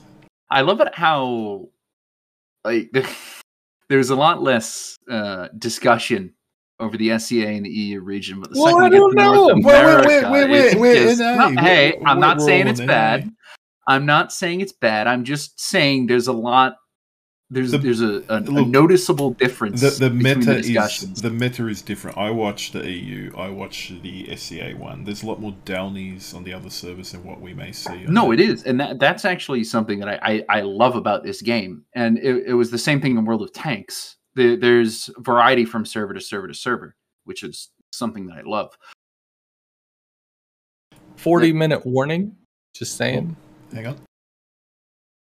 But yeah, that sums up the Spring Championships. We're moving on now to a bit of history, and we're going to look at the London Naval Treaty. This is something that Captain Greeny's been looking up, more so around the Second Naval Treaty, and how it actually, would you say, hamstrung the eventual allies in the Second World War? If you want to give us a bit of history on it, Greeny. So the history of this is, for those of you who listened to the last episode of the podcast, Griefer gave me homework. And much like the student I am, I left it until the last minute because my brain kept going, hey, I've got time. There's no time. Thankfully, unlike math or algebra, which is also math now that, God... I have a knowledge that out. I have a knowledge. That's fine, dude. I have a knowledge base on this, so I can actually fall back on this quite comfortably.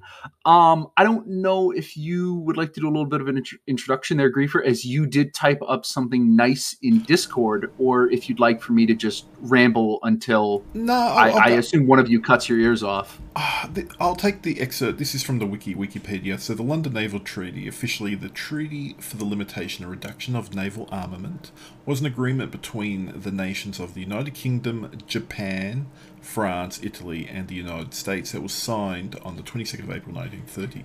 The purpose of this treaty was seeking to address issues not covered in the Washington Naval Treaty from 8 years earlier, and this which had created tonnage limits for each nation's surface warships.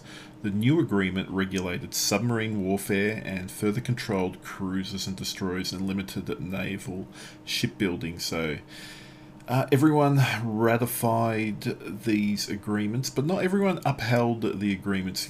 Go on to how people... I'll let you go on from here, Greeny, on how people didn't really uphold these treaties. So there were many different schools of thought on how to cheese the naval treaties, because you have fallen off the turnip truck if you think governments are going to follow international agreements, especially during this time period. There were a lot of...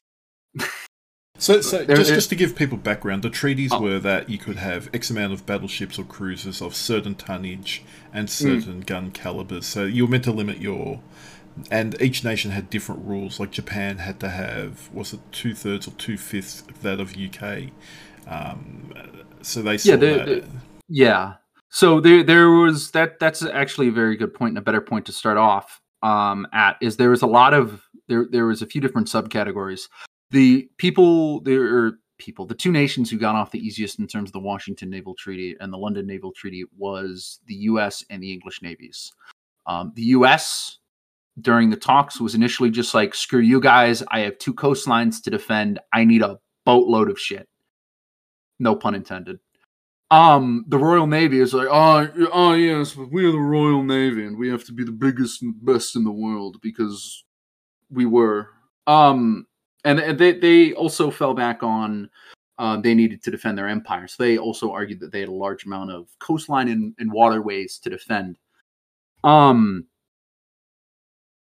The other nations in the Washington and in the London Naval Treaty, the big players such as Japan, Germany, and France,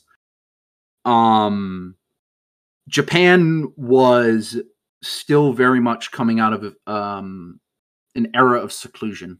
It wasn't anywhere near as bad as it was when Perry rolled up, but they were still very they were still very much just starting to leave the nest.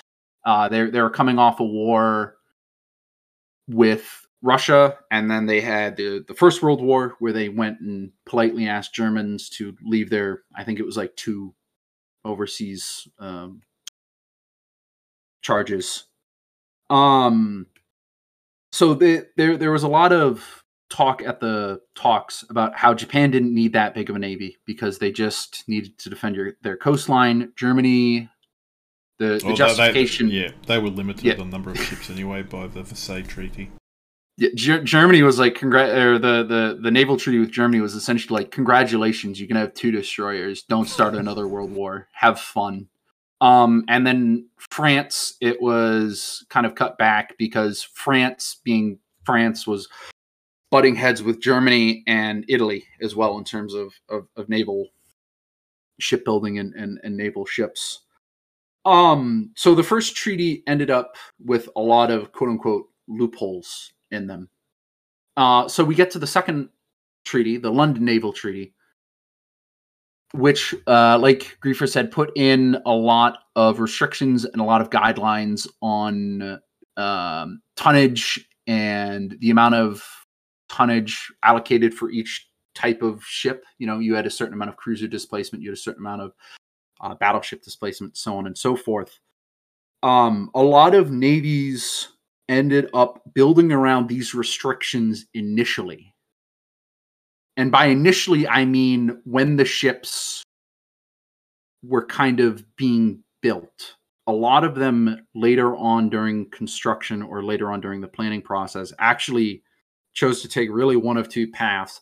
One, the British, which the British are very famous for, they had a lot of scapegoats that they used. For instance, the water and the stores not counting for displacement on their ships because, hey, we have to go to the Pacific.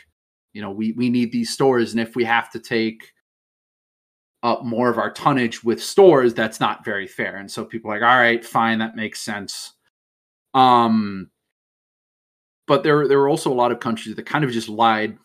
Yep. But the US, I must admit, were very honest. They adhered to the treaty with their shipbuilding, much to their detriment with early war, some of their designs. Yeah, a lot of the treaty limit cruisers that the US built, or treaty era cruisers, were not the best. Out of all of the, I think it was 10,000 tons for cruisers, heavy cruisers, during the London Naval Treaty. Out of all of them, I think the French Algerie, I think it's the Tier 7 of World of Warships, is argued to be the best out of all of the treaty era cruisers, just due to the gun caliber, the different weapon systems it carried, and the speed the ships were able to obtain. A lot of the US designs weren't that far behind if you just looked at it from a perspective of, okay, these are ships that actually fit within the naval treaty limits. Because you had Germany who went hog wild and just decided, yes, we're going to build Hippers. Trust me, these are 10,000-ton cruisers. No, they built the Deutschland class cruisers. Yeah. Then they put battleship guns on a cruiser. So there was that kind of grey area. Well, there was that as well. They also lied about the displacements of those. Well, what I'm getting at is there was a lot of lying in Germany, or they would use like the completely and utterly unladen weight as the combat weight. There were workarounds. That's the big workaround. I know Japan did it. So if any of you have done a dockyard mission, when we get to the animation in the game where the ship leaves dry dock and is actually floated into the water, a lot of nations were saying that was the completed tonnage and might have been, say, 10,000 tons at that time. But by the time you add guns, all the armaments, all the radar hydrant, all the other fixtures, its displacement could be 15,000 tons. So they've registered it as being a treaty-era vessel, but they've blatantly gone past it once it's been fully outfitted. Mm. The Japanese are quite famous for the Megamis, because the Megamis were also incredibly well-built cruisers. At least we thought they were. But early on, after they had initially been launched, now we know, we didn't know it at the time, but they had a lot of structural weaknesses mainly towards the stern of the ship. They had a tendency to buckle hull plates going at top speed. They also tended to toss screws, and a lot of other things along those lines. And, obviously when war broke out and everybody said, screw the cruisers, screw the limits, those ships were immediately taken in and everything that was needed was remedied. And, plates were strengthened, stuff like that. And the British actually did the same thing, also with the Nelson, that I don't think as many people know of as the provisions. The initial turrets for the 1616s were much heavier than what the Nelson and the Rodney launched with. But to make that golden limit for Britain's 16-inch gun-armed battleships, they ended up taking a lot of structural elements and other assorted machinery out of the turrets as well, which led to them having issues during firing trials and pre-war gunnery things. Obviously, like with the Megamis, the Second War was declared. The turrets were rebuilt back up to what they should have been on the onset, and a lot of the issues were alleviated in that department at the very least. The Nelsons had other issues, but I'm just rambling again. So yeah, guys... but my main question is, in the end, why do you think it was, as a treaty, you had the UK, the US, that basically followed it per se, and it was ratified by the League of Nations, but why was it so ineffective in the end? I think that it was so ineffective in the end because, like I've been saying, the people just lied, and there wasn't cross-checking. There wasn't any repercussion. Well, it wasn't even that. I don't think there was any. And again, please, if you are more knowledgeable than I am, please reach out to me on Discord. We went over last time where to contact me. I love talking about this stuff. I don't believe that there were American naval architects in German shipyards going, okay, yeah, this adds up. This would be this. Looking at the plans, because that would be like the Russians showing us the Belgrano or whatever. I forget the name of the newest nuclear submarine they've launched. They've been like, all right, yeah, here you go. See, this is exactly what we said it was, because that's not going to freaking happen. So in essence, it was a treaty that was basically unenforceable. It was really self-governed. If someone got wind that you're building a cruiser or battleship, you'd lie or you would fudge the data, as they all seem to do. So yeah. There was a lot of that during the pre-war period and during the London Navy Treaty period. Yeah, it's still very interesting, and it would have been easy. Like towards the mid-30s, I can't remember. I think one or two nations did leave, or either that. Italy left first because Italy was like, this is fucking stupid. Yeah, and then they just could expand their production to whatever they wanted. And they started launching a lot of they were their main adversary pre-war was the French.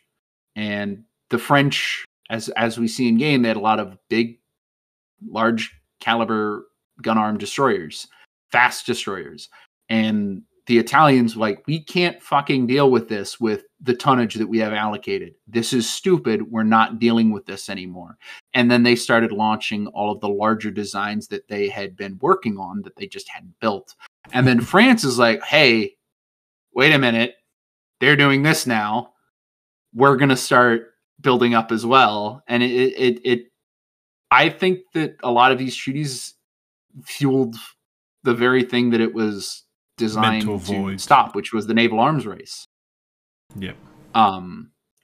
Granted, it wasn't to the same degree as like the UK ending World War I with like freaking 50 dreadnoughts. You know, it wasn't anything to that degree, but it was still there was still a lot of naval one-upsmanships. Well, yeah, if you had limit and you were trying to build a ship, you'd try and put the best technology, the lightest technology that was redundant in that it would be workable without it would work without failing type thing. But yeah, well, I must say thank you for your history brief there. I must say thank you again to Askance for joining us on tonight's podcast. Roar. I know it's been a busy day for Greenie with landscaping and the Spring Championship. Same for Askance.